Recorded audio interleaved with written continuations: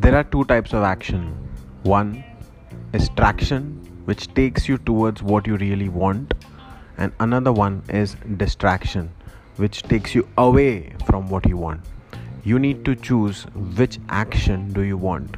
Is it traction, you want to go towards your goal, or is it distraction, which takes you away from your goal?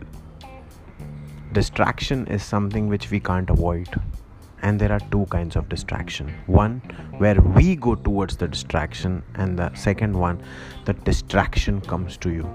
It's very easy to go into the distraction zone, and I'm not saying distraction is bad. It's okay to go in the distraction zone, but what's the worst part is to stay in the distraction zone.